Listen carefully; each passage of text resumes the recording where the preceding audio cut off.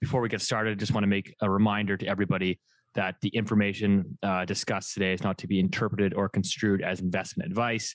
Everyone's financial situation, goals, and objectives are different. Please consult investment advice.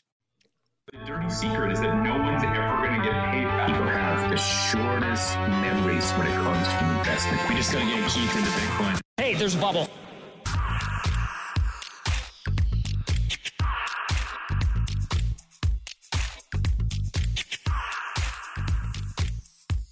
Welcome back to the Loonie Hour, episode 41. As always, joined by the three amigos here. We got Keith Digger of IceCap Asset Management, and of course, the Tom Brady of Macro in Whistler, VIP in Whistler, Rich Diaz, Acorn Macro Consulting. Welcome back to the show, gentlemen. What's going on, Rich? You got the Summer of Love tour. That's right. Yeah, what's going on there? So another wedding. I think everybody's catching up on weddings post-COVID in Whistler right now. It's freaking beautiful. It's weird to go to a ski mountain in the summer, but it's amazing how much is going on here. First of all, the biking, there's a million downhill bikes just like buzzing around. And that's Have you ever awesome. been to Whistler? No, never. Oh, there you go. Yeah, so it's pretty cool. The drive up was amazing. That was like just an incredible drive.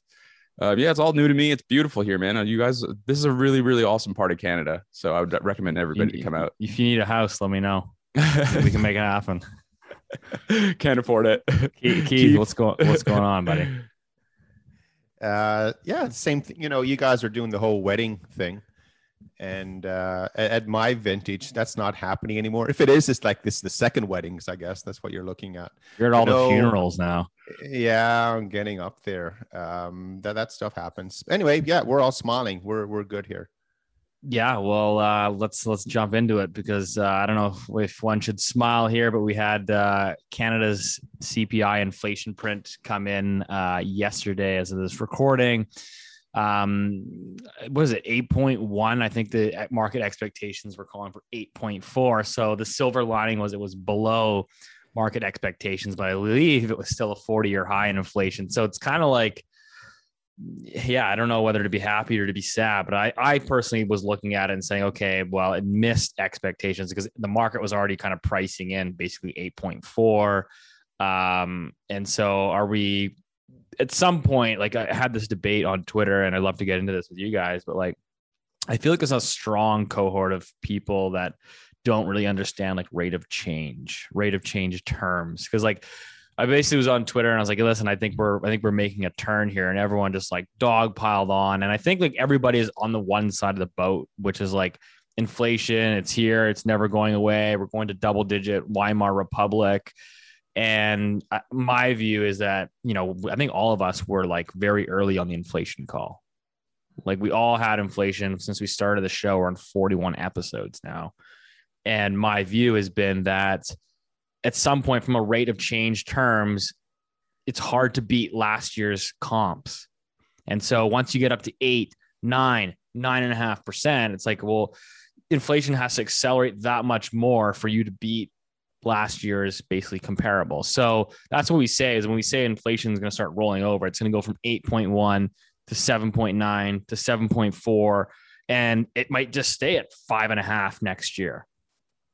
But it is declining. I think that's what the central banks are looking for. They're looking for some air cover basically, so they can at least, you know, pause or be less hawkish on their interest rate policy. But Rich, I don't know if you're looking at it. I don't know if you want to unpack the inflation numbers for us a little bit further.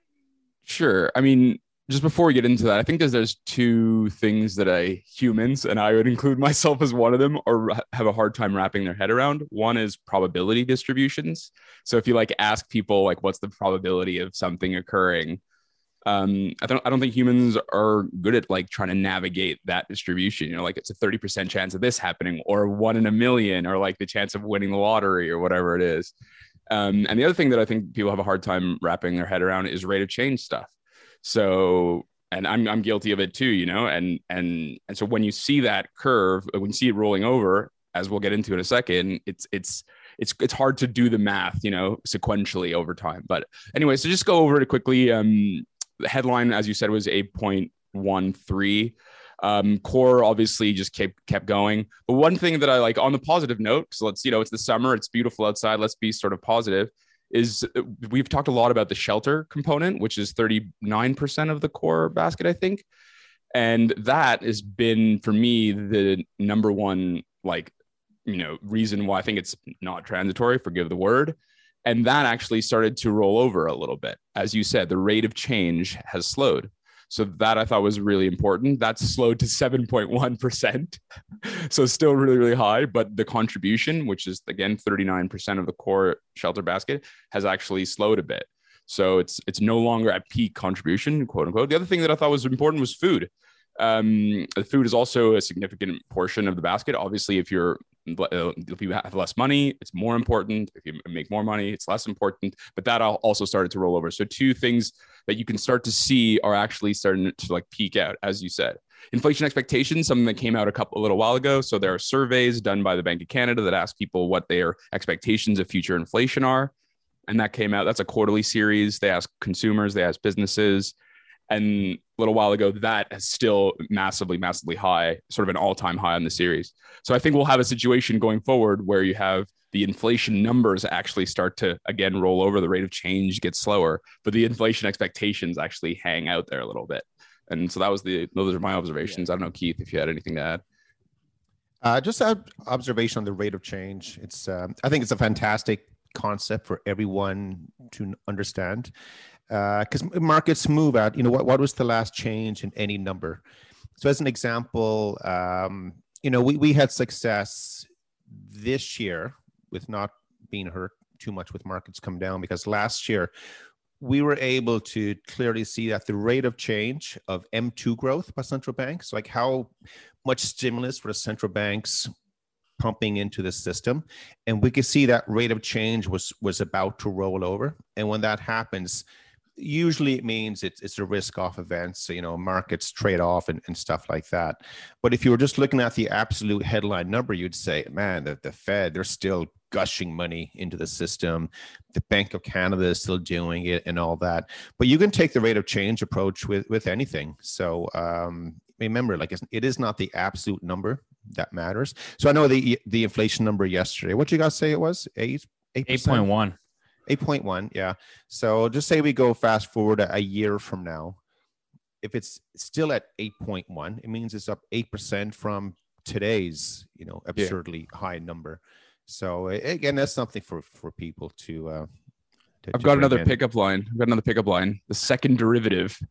Oh, there you go. So another thing that people like to look at, which is a bit quanty, a bit nerdy, is to look at the rate of change of the rate of change, which is otherwise known as the second derivative. And we'll start. And so some people use that, for example, when they're looking at the Chinese credit impulse, they'll do the rate of change relative to the GDP. And that is what people look at as far as what Keith's point was.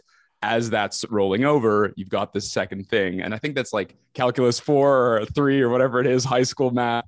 I was not good at it, but it's something we definitely look at. It's in my credit impulse. If you follow me on Twitter, you'll see that. I pump that out sometimes. But that's another way of looking at the rate of change to see how that's slowing. But anyways. That's a great point, because that's actually something I personally will look at and use for when I look at house prices. So if you look at residential mortgage credit growth, the rate of change at the second derivative of residential mortgage credit growth is typically a very strong indicator towards the growth in home prices. Obviously, if credit growth is growing, it means people are borrowing money to inflate house prices. So, and that's actually modeled very well by Professor Steve Keen, who's written a couple of excellent books. I've had him on our show, or my show, several times. Not in the Looney Hour, but a separate show. And extremely smart guy. So the second derivative rate of change, not to geek out on you guys too much, but Rich actually had a funny thing, because so it's a couple people DMing me on Twitter after that CPI miss, and people are getting all upset, saying the numbers are fudged, and but one of the things I think we've always been skeptical around the CPI basket, but.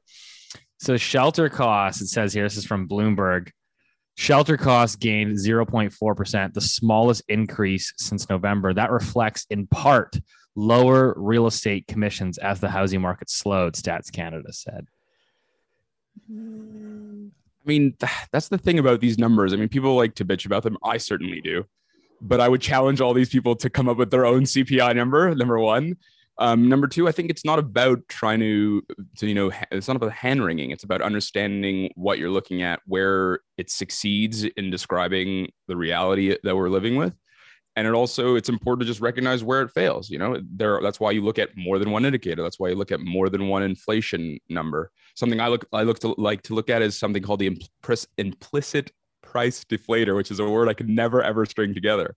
But that's the inflation of the entire economy, which does not just include consumer prices, but includes export prices, import prices, includes government spending, capex. And that's another way of sort of like just double checking that number. And then there's PPI, which, by the way, has rolled over a while ago, as we've discussed. But yeah, I don't know, Keith, I don't know. I don't think it is helpful to be critical of those numbers, but I think sometimes we spend too much time, bitching about how they do it. These people are smart, Stats Canada, there's a lot of really committed, intelligent people. It's a hard thing to do. I mean, like down in the States, they have, what's the guy that does the shadow inflation Shadow data? stats. Yeah. What's his name? John? I can't remember. You should just use the Big Mac index. The Big Mac index. But that shadow index has been debunked, I thought. No? Well, but I mean, I always look at that thing to say, official inflation is at, call it 8%, my headline numbers. And people say, there's no way it's at 8%. And then the shadow stats guy is saying, well, it's really at 25%. and that's, that's fine as well. But it's really irrelevant because the 25% level, like a year ago, maybe was at 18%. Again, you go back to that rate of change. What was it back in the O's and then the 10s and the 90s and that stuff. And that's when it really comes down to, but the bottom line is, lower income households have been getting screwed. Like they've been allocating increasingly more of the money to buy food and for gas and, for heating, electricity, you name it. And that's having a big impact. And I think now we sort of, if this rate of change does happen on the inflation side, it might also sort of play in, with the whole slowing growth or recession story at the same time, which sort of brings us, I think we need to jump over to Europe next. Maybe. No, not yet. We're almost there. Yes. I can't wait. Guys. Keith is chomping at the bit, salivating over that 50 basis point hike, which we'll get into in a minute. But just kind of going basically, I'm almost thinking like we always kind of open up the show on like the Canadian front, and then it like jumps into I think almost we need to have a crude oil segment, given that we are Canadians, and give Rich an opportunity to rant. But I don't know if you saw there's that piece going viral from the CBC News. They're like finance person, or they're like financial advisor, sort of editor, Treasury, or whatever. Yeah. Well, no, like the person that like gives like financial advice, like she's like, that's her shtick. Okay, cool. At CBC, like her advice was basically she's like, yeah, like for these people that are struggling with inflation in Canada, just go and ask your employer for a larger raise or find a new job. So that's the solution. And of course, our policymakers' solution is just to hand people more money.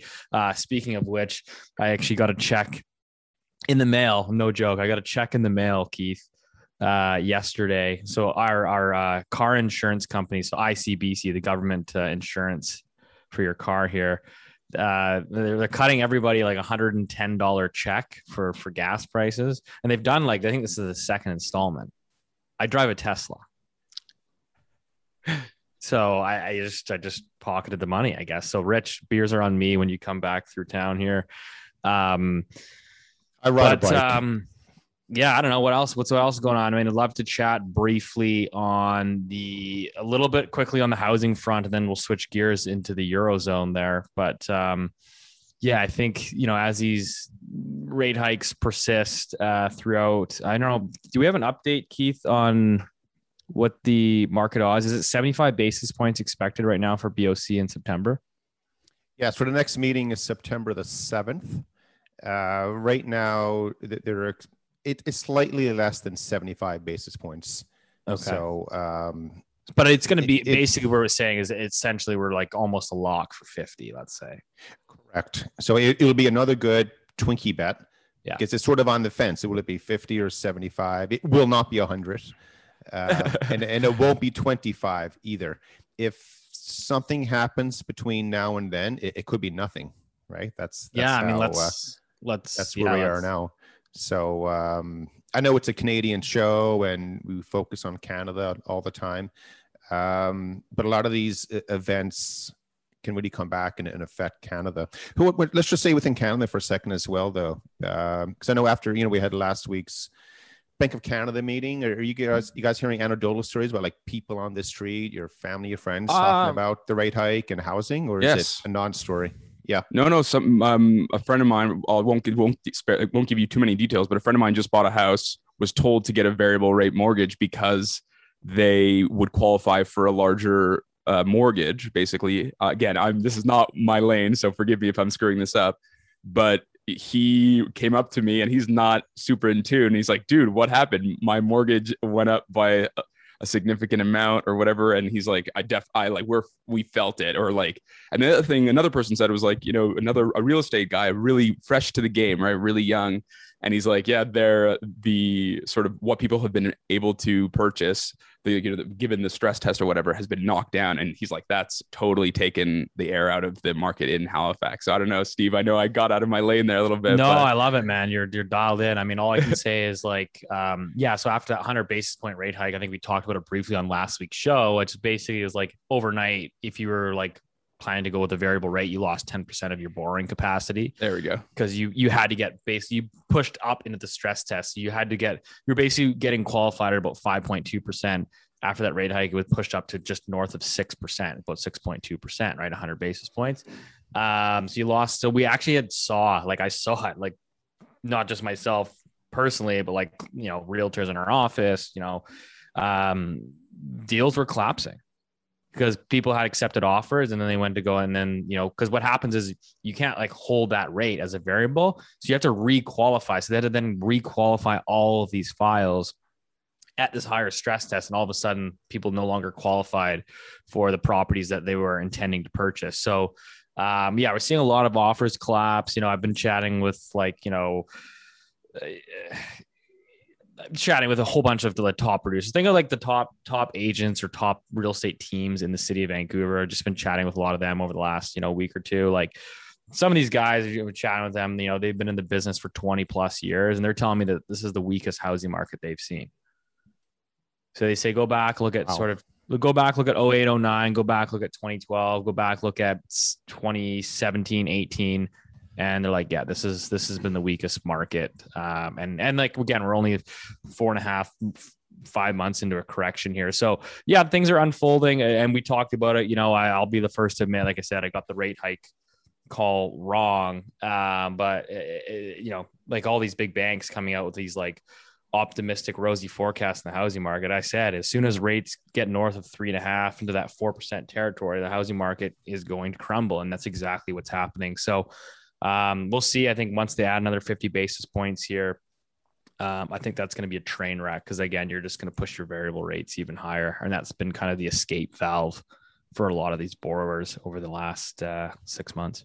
Can I ask a quick question, maybe a dumb question? So like, we've talked a lot about residential real estate, and sorry for the digression, but in commercial real estate, is it the same dynamic, or is it a different set of spreads and credit constraints, and the lenders feel differently because there's cash flows associated? Is that? Yes and no. It's all very similar, right? Like they definitely factor in, like, it's a totally different market. So I'm not going to pretend to be an expert here. But I mean, it reprices buildings entirely, right? Because like you're using basically like cap rates and saying, well, hold on a minute, now the interest rate is what? So yeah, we've seen a doubling there. But yeah, typically speaking, on the qualification side, we're tending to look at more so at cash flows, debt servicing, so and vacancy rates. They're basically they're looking at a building as like a business, right? So like, fair enough. Okay. That's typically how they lend versus like, your personal balance sheet on the residential side. Okay. But Keith, your boys in Europe, the economic fantasy land, drink. Are you? Yeah, drink. Are you surprised? Yeah. Somebody, by the way, whoever made the Looney Hour bingo sheet is amazing. Yeah, that's fun. Thank you I for know. whoever did that. As We're gonna have to And get everyone's watching this on Friday or Saturday. We do this on Thursdays, by the way, so we're not ahead of drink. we haven't finished the week. nice. Yeah. So let's switch over to Europe, guys. And so the way this is connected to Canada, we've been talking about this now for a while. Was when we first started the podcast, what was really great, we were introducing to everyone that things can happen outside of Canada that can affect Canada, and because there wasn't a lot of stuff happening inside Canada at that time. And now over the 41 episodes that now we've done this, I like to say we're now seeing the world has become synchronized in that everyone has now this risk. The probability is a lot higher than it was before. So obviously in Canada, with rates going up and housing rolling over, it can affect employment, the knock-on effects. The banks can get a bit hurt, and everyone's RSPs have come down a little bit and things like that. But the number one risk that that I like to talk about all the time is continues to be Europe, and that's why we call it that really cool name, because that's what we do at IceCap, where we say cool things. Today was the ECB meeting. So next week we have the Fed, and after the Fed's meeting, that's it. The summer is, everyone's on holiday then. So all the central bankers will come back in September, but we're going to have about 6 weeks where there's radio silence by the central bankers and things like that. So this was a good one today from the ECB. What they did in typical European fashion or style, they got style, right, Rich? They do have style. They do have style. People say I have style too. So no one says that, Keith. My mom says I have style, but so what the ECB did today, they raised interest rates up to 0%. So we got to let that sink in. But they raised interest rates. Hold on, what's the official inflation rate technically now? Like 8? Yeah, they're in that 80s range, but they went from minus 0.5% now up to 0%. So they're running real negative rates of -8. Yeah, absolutely. And they sort of guided they're going to do 25 basis points, but they did 50, and that was like, okay, wow, we weren't expecting that. And but then the big, there's always a twist with the Europeans. It's fluffy. Everything is always fluffy. It's never one thing with the Bank of Canada. They say, hey, we're doing 100, and this is it. Like it came straight at you. The Europeans do it in a different style. So first of all, they raise rates because they think doing that can cut back inflation. Now, I don't know how the ECB raising rates is going to pull back European inflation, which we will go into that in a little bit, where all the European inflation is coming from. But what they also did in Europe right now, they have this real problem in that, the economy is slowing, inflation's going up, bank lending is declining, spreads are widening. Sovereign debt spreads are widening, so it's costing countries like Italy more money to borrow than it did, last week and the month before that, and everything. And at the same time, politically, we'll hop into that as well. So Europe is in trouble, and when the ECB, when they get in trouble, they have this program that they will introduce. It's always a new program. So just to demonstrate, so I think in Canada we may have had one program by the Bank of Canada, whatever they came up with for the pandemic. And the Fed had, TARP back in 0809. I want to read out a list of the European Central Bank stimulus programs. Grab and your some coffee. of them are not, yeah, I know. You don't need a coffee. You may need a glass of Pinot Noir or something like that. Okay, here we go. So we have the IMF, International Monetary Fund bailout, the World Bank bailout. We had zero interest rate policy, negative interest rate policy. We had the European Financial Stability Facility, the European Financial Stability Mechanism, which is different than the facility, of course. We had the European Stability Mechanism, which is different than the European Financial Stability Mechanism. We've also had the outright monetary transaction. We had the bilateral agreement. We had the balance of payment program. We had the Greek loan facility. We had the targeted long-term refinance operation program. Then we had the targeted long-term refinance operation program 2. And then the Targeted Long-Term Refinance Operation Program 3, they call them the TLTROs. And then we had the PEP, which is the Pandemic Emergency Purchase Program. And then we had the Public Sector Pandemic Program, which is different than the Pandemic Emergency Public Program. And now, yeah, you're all laughing because you should be, because now we've had like 10 plus years of this and nothing's been resolved over in the Euroland. So today, to really try to draw the line in the sand, so they raise interest rates to try to bring down inflation while the economy is slowing and everything else is in trouble. But today they announced another new program. This one's called the TPI. So it's the Transition Protection Instrument. I might have that a little bit wrong. It's another word Say salad. it again. Say it again. Say that 3 times fast. Yeah, the Transition Protection Instrument. Transition Protection Instrument. Transaction Pro.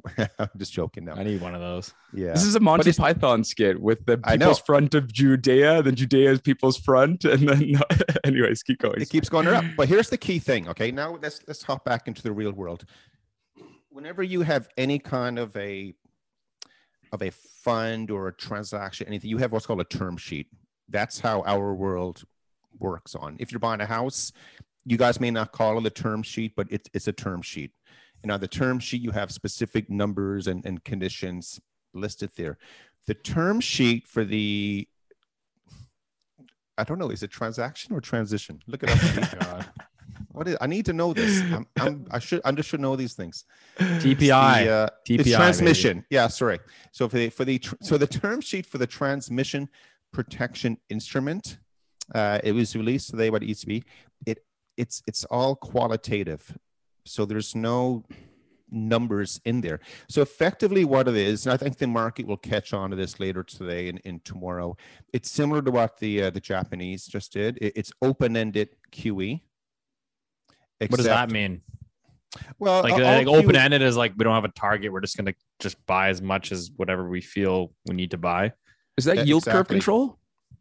Yeah, absolutely. Whereas like regular, isn't it funny? Regular QE, like 12 years ago, there was no QE. And then it become, I always laugh as well. You know, people working now, I've been 10 years in the industry and I'm really smart. I'm like, yeah, but your whole career has been in a period with negative rates and QE. This is and honestly everything. hilarious, man. I had guys dunking on me yesterday too. Like I just love getting dunked on Twitter lately.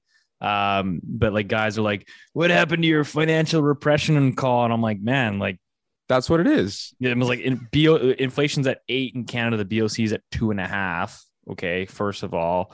And then you've got Europe now at 0 with inflation at 8, and they're still running like TPI or whatever the hell you call it, which is open-ended QE. Like, tell me that's not financial repression, or some form of version of yield curve control. So yeah, so regular QE, that's when, say, like the Federal Reserve said, hey, we're going to spend, say $50 billion a month to buy treasury bonds. And whatever the output of that or the effect of it is, it is what it is. They're just going to spend 50 and that's it. What the Bank of Japan did, they said, hey, we're going to spend as much as we can to make sure the 10-year never goes above 0.25%. That's held now, hasn't it? Like they kind of got tested a bit there. It's held, right? Well, the currency, absolutely. right? The currency is the release valve. We're Right. at 138 on the yen or whatever. Is that currency still weakening though over the last couple of weeks?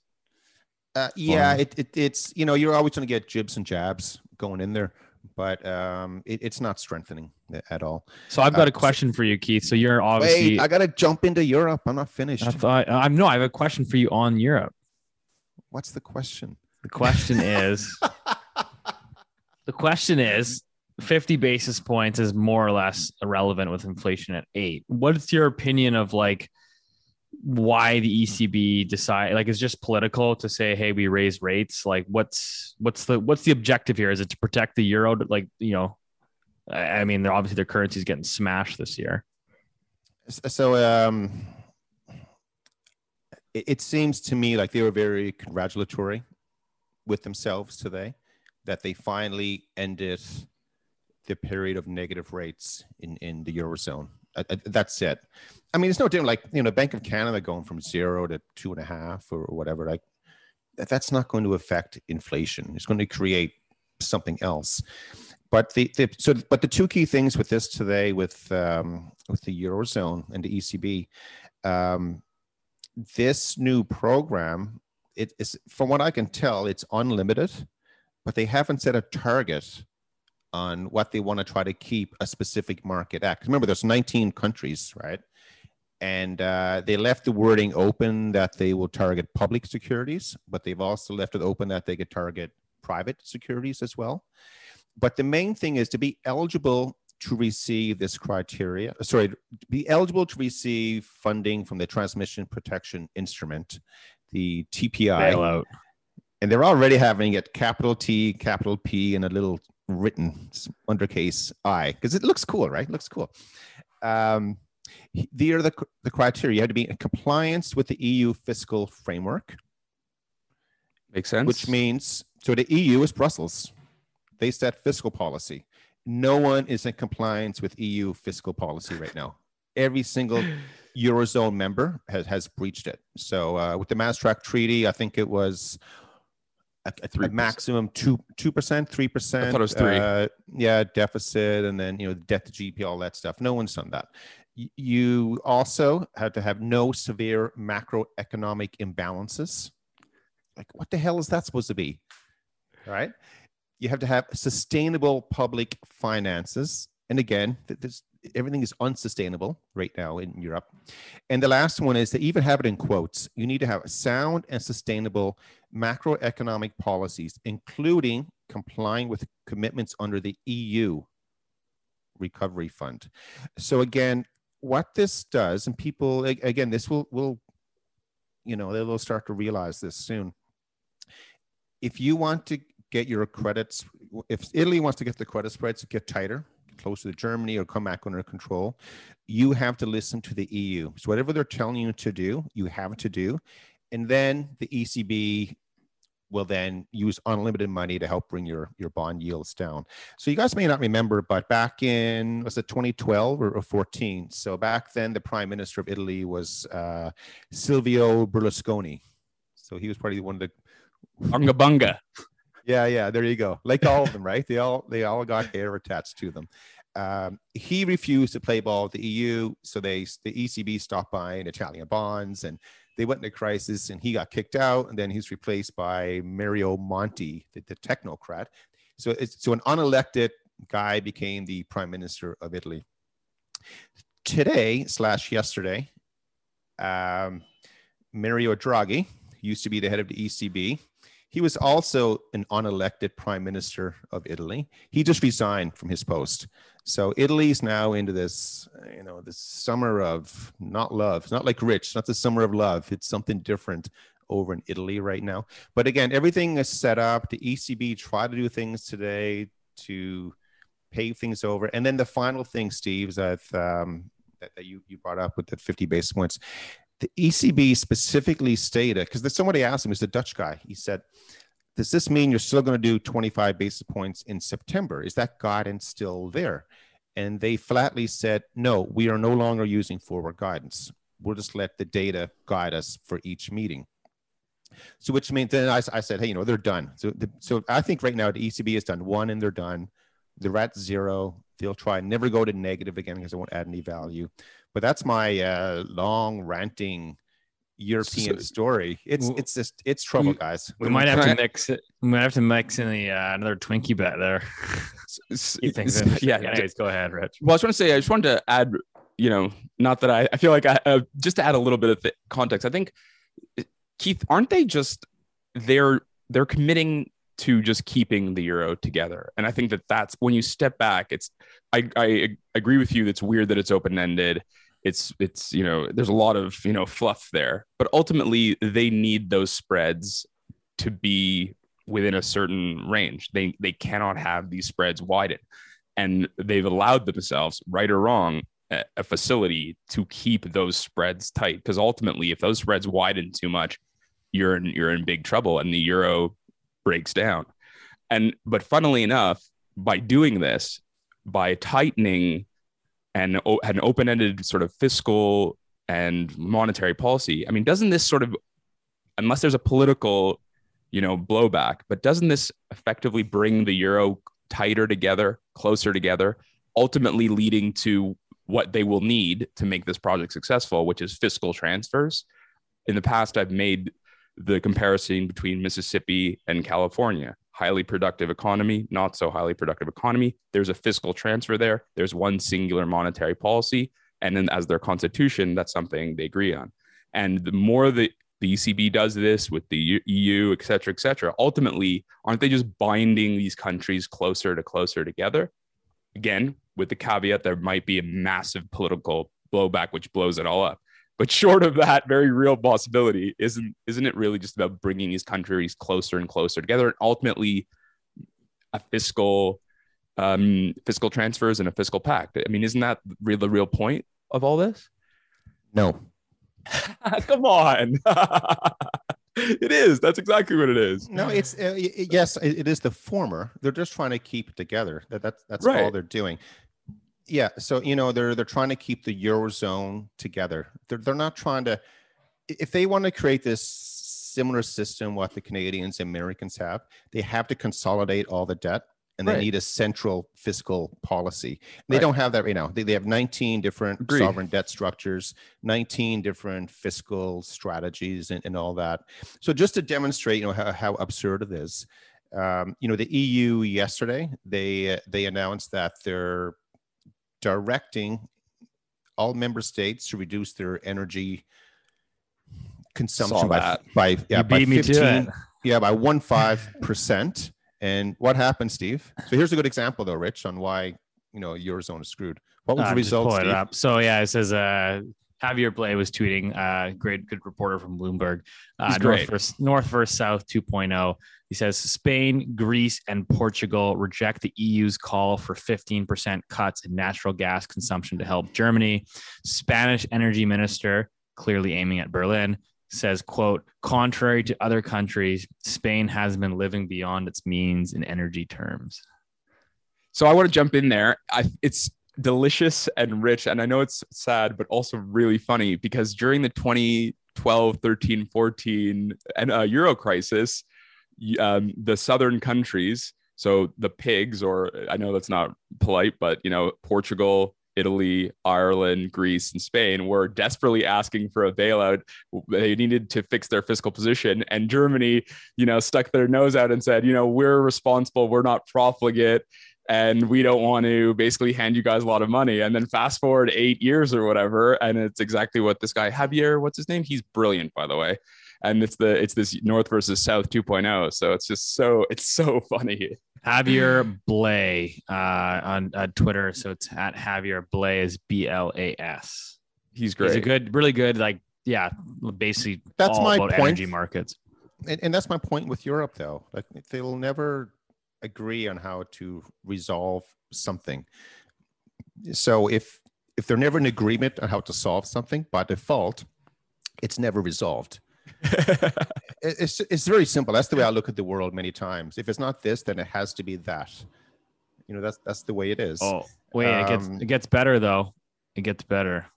So we had Poland, also in the EU. Poland's government wants to use the central bank's record profit to help Polish households buy coal to heat their homes. Yikes. So I don't know if that's going to comply with the EU's climate change agenda. But anyways, that's just, Europe just sounds like an absolute basket case. I mean, hopefully they don't have a cold winter this year, because that's going to be a challenge. Well, they're just going to start. They're just going to burn. Yeah. Sorry, quickly. They're just start burning more coal. I mean, the idea that they're going to just make their individuals suffer, and when they have an opportunity, they're just going to start burning more coal. I mean, that's already started to happen. The idea that they're just going to deal with this and tell everybody to not consume and have everybody in the cold, I think is not.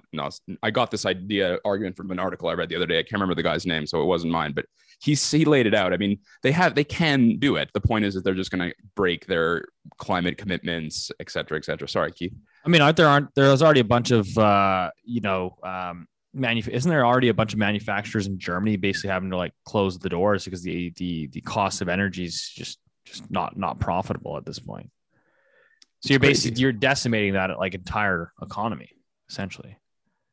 Yeah, the natural gas is used in manufacturing, you need energy in order to run the very energy intensive industries that some of these manufacturers, let's say steel, a car plant, I don't know, whatever it is. And if you have energy prices, remember natural gas is something like 8x what it is in the US. I can't remember. So you have like there are natural gas hubs in Netherlands and Italy. There's no liquefied natural gas terminals in Germany, I don't think.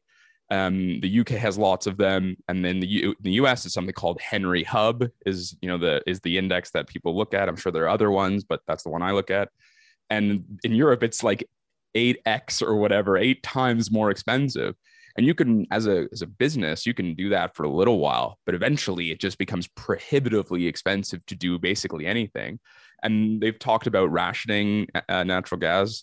They've talked about rationing energy. They're asking people to consume less. I mean, we've talked about this before, so let's not go over it too much, but it's just a massive own goal, right? I mean, again, they closed 3 nuclear power plants on December 31st, and they're about to close 3 more. I mean, it's just madness. Sorry, Steve. Well, no, isn't the it says, I'm just reading another way. The French government is calling on citizens to switch off lights in order to conserve electricity. I believe that the French government also just recently had to bail out one of the massive electric utility companies as well.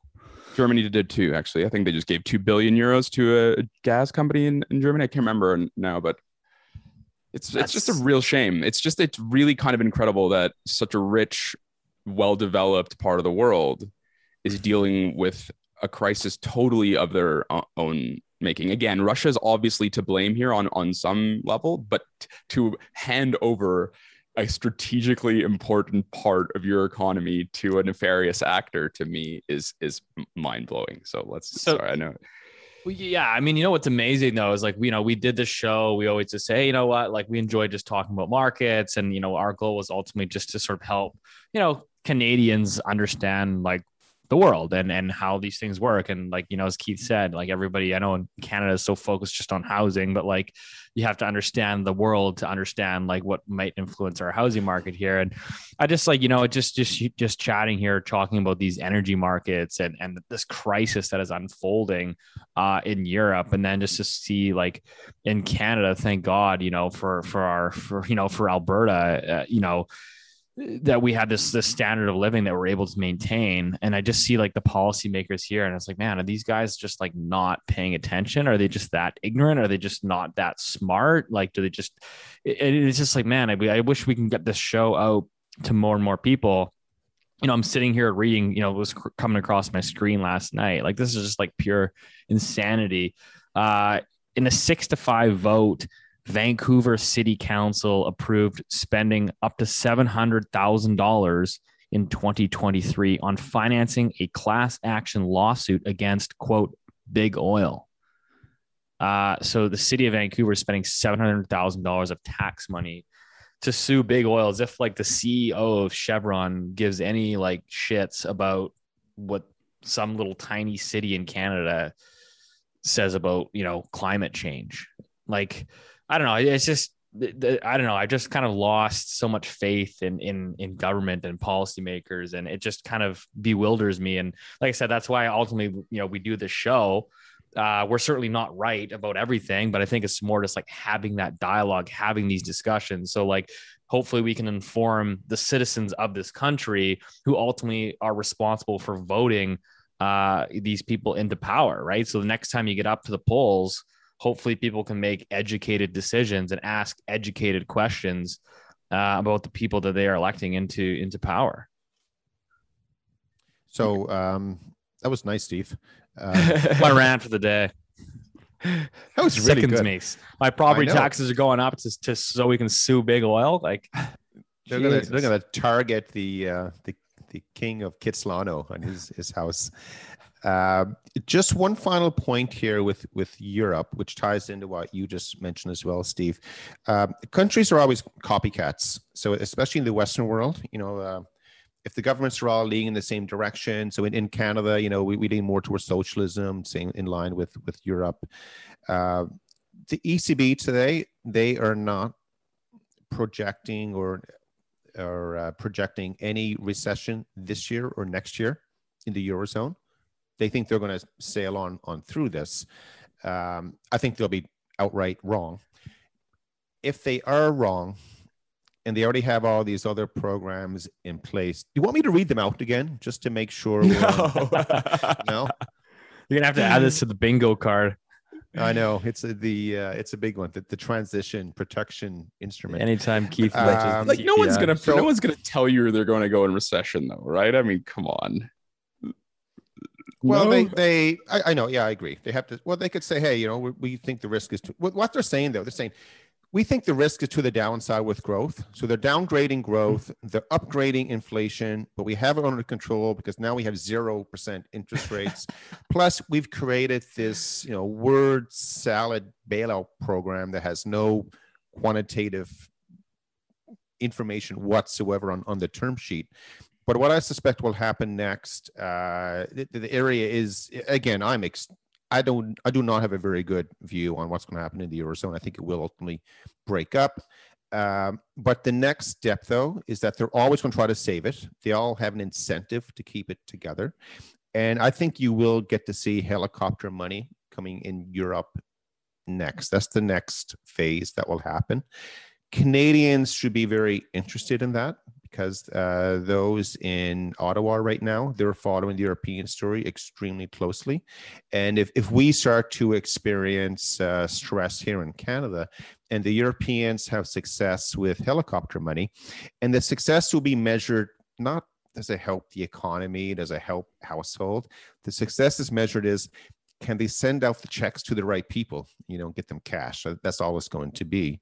But I suspect we will be the second derivative coming up of that. So again, all this stuff it's proceeding right on cue where we're headed, which is in line with central bank digital currencies, of course. Which, if they have your that in carbon place, footprint. yeah, all this On your stuff credit is card. going. Can I just give a market spin? So we've talked a lot about the economy, we've talked about macro and policy and politics, but just to give people a little bit of market context, which I think is fascinating throughout all of this, which is the market's actually tentatively finding some sort of bottom. And like if you look at, we look at relative to rates of to moving averages, we look at relative strength index, advanced decline lines.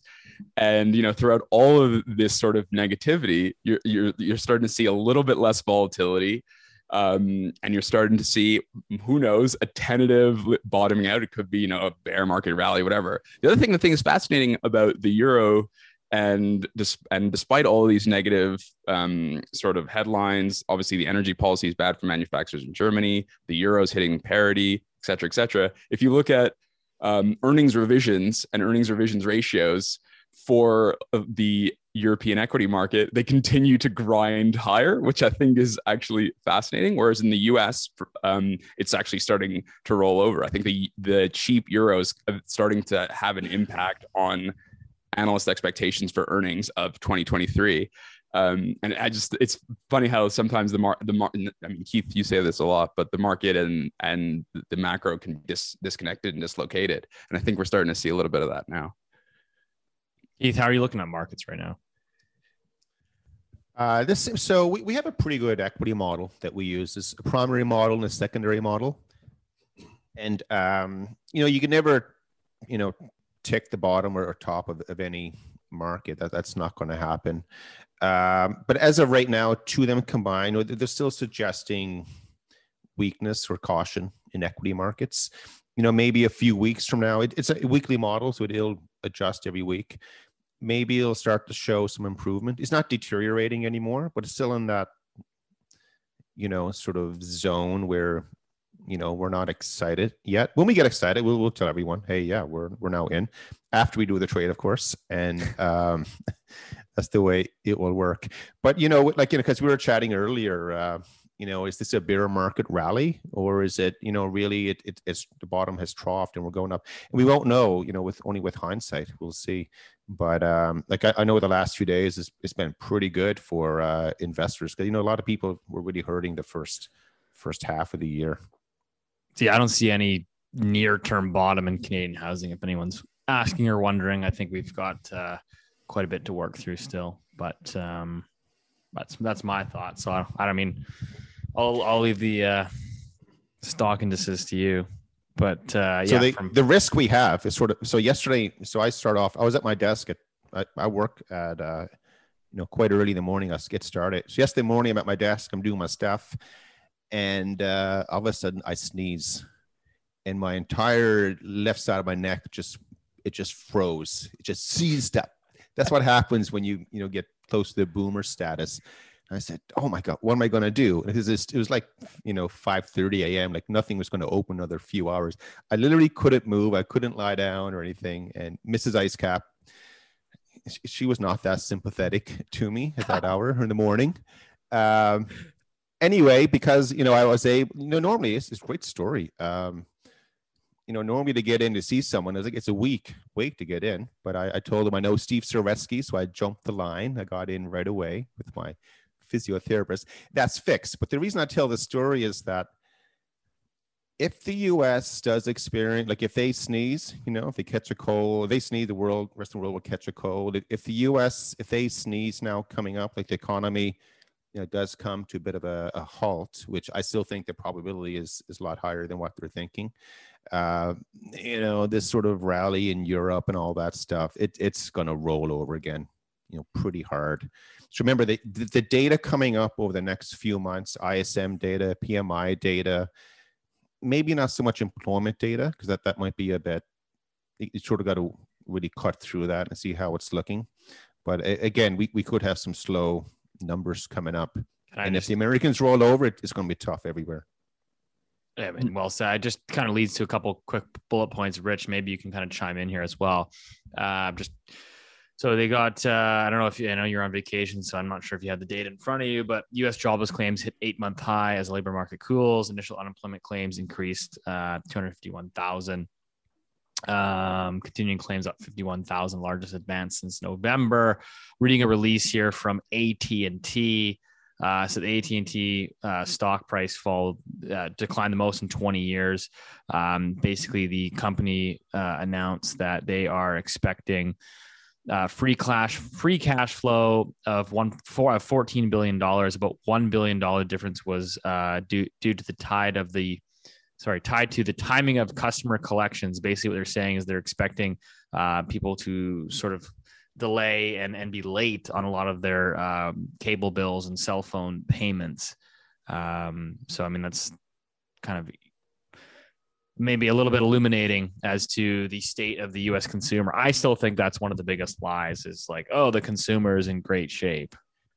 I mean, they say that in the U.S., I think, and then they say it in Canada. I mean, I know that the U.S. is certainly in much better shape than Canadians, but I don't know. I mean, they're not terrible though. I think often I think we get sucked into these very stringent positions when I think sometimes the answer is something gray and fuzzy in the middle. Somewhere in between. I think that, there's a lot of talk about how real wages are negative. And yeah, sure, if you use some wage growth numbers and some inflation numbers, it's negative. I can give you one real wage growth number that's positive and rising. And so you have to, I think the truth is probably somewhere in between, which is, U.S. consumers have a strong balance sheet. Employment is strong, but lagging, but there's definitely stresses, which is obviously inflation's a stress. Obviously delinquencies, who knows, charge-offs. There's obviously claims going up. And I think the answer for the consumer is probably somewhere in the middle. This idea that they're definitely bad, I think is wrong. Just like I think people who say they're definitely good, I think is wrong. I know maybe that's a boring answer, but that's the way I call it. I don't know. I mean, we didn't talk about China. Sorry. Yeah, for sure. I know we're running out of time, but we didn't talk about China. Maybe for next week, but there's lots of stuff going on there. I don't know. Well, yeah, I mean, we obviously sorry to tease that.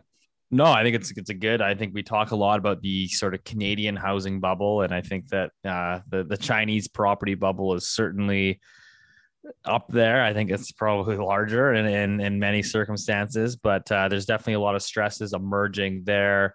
They've been running COVID zero policy for quite some time, and obviously that makes it quite difficult on a lot of these developers, right? Trying to sell, new construction development, pretty hard to do if everybody's kind of locked into their house and the economy is not really moving. So in China, we've recently seen apparently how it works. Again, I'm not the Chinese expert here, but basically they have to, when you buy a pre-sale condo development in China, apparently you start your mortgage payments while it's under construction. So like you're actively like paying. And I believe those payments actually go to the developer. So a lot of Chinese residents have decided to stop paying. We've talked about it briefly, on the show, I think last week, about the Chinese property bubble and some of the largest developers in China having, missing bond payments and going through some restructuring, but tanks are now being put on the streets in China to protect the banks. It's amazing. I would recommend anyone just go Google that. It's wild. You see like a bunch of tanks in front of the banks while people were protesting. And what's actually amazing about China, I'm guilty of, saying it's a communist totalitarian, this and that, and people don't have a democratic voice and what have you.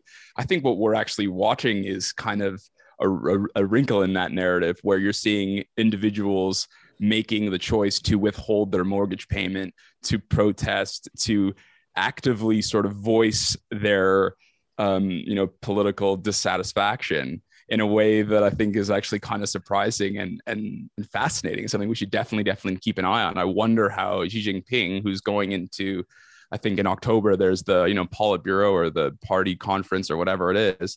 I mean, this is a really interesting sort of wrinkle to be happening right before he's meant to get his third term. And it'll be something to keep an eye on for the rest of the summer for sure. Did they have the election yet? Did he win?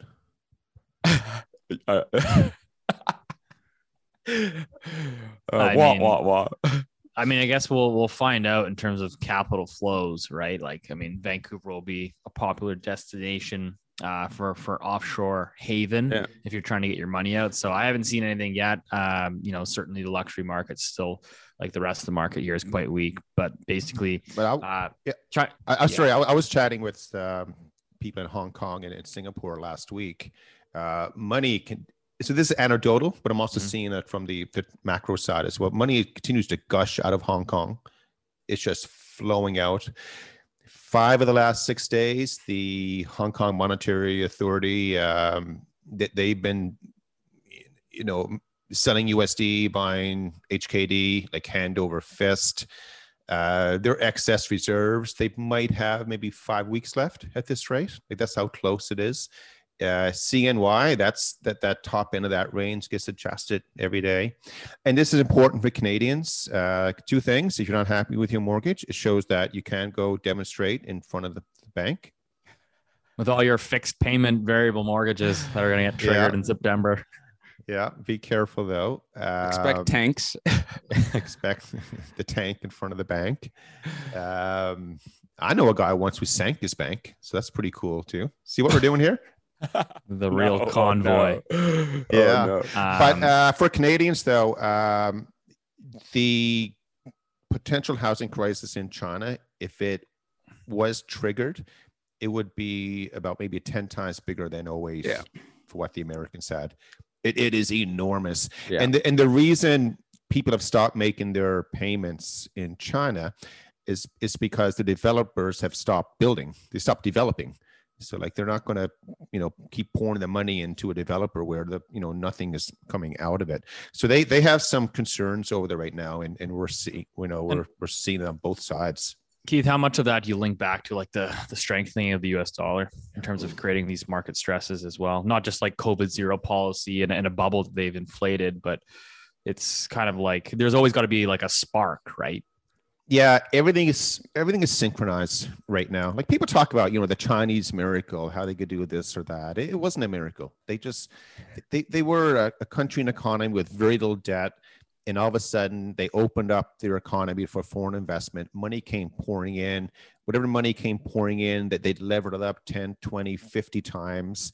And it just became this enormous growing economy based on debt, no different than what the Western world did, except the Chinese were able to do it, at a stage when the rest of the Western world sort of peaked. So the stronger dollar, it does hurt it, absolutely. But yeah, I mean, with rates going up in the US. So for example, I lived in Bermuda for a long time, and people don't know this, but the Bermuda dollar is pegged to the US dollar. And if you go to exchange it, it's not one for one. It's a little small smidgen you have to pay. It's called the foreign currency purchase tax, but you get paid more interest to keep it in Bermuda dollars, versus US dollars. But the moment something goes funny, you're thinking, okay, where am I gonna, which currency do I want to hold in my pocket? Bermuda dollars or US dollars? It's the same thing over in China now. Like, would you rather hold Hong Kong dollars in your pocket? So remember, you're in Mexico in the dark alley and something goes wrong and you whip out a pocket full of Hong Kong dollars or US dollars. Rich is in trouble with these Hong Kong dollars, and Steve and I are leaving the alley safe and sound because we paid up USD. That was a bad story. That's wise advice. Always hold US dollars. I know. Your Canadian dollars are no good here, sir. I think Rich is playing like water polo or something soon. Well, I gotta go. Classic. He's got another boat meeting here. That's right. All right. Well, we'll wrap it up there. As always, we appreciate your guys' support. All we ask is that you share this episode with at least one person and continue to build the Loonie Hour community. Plenty more to come. We'll see you next week.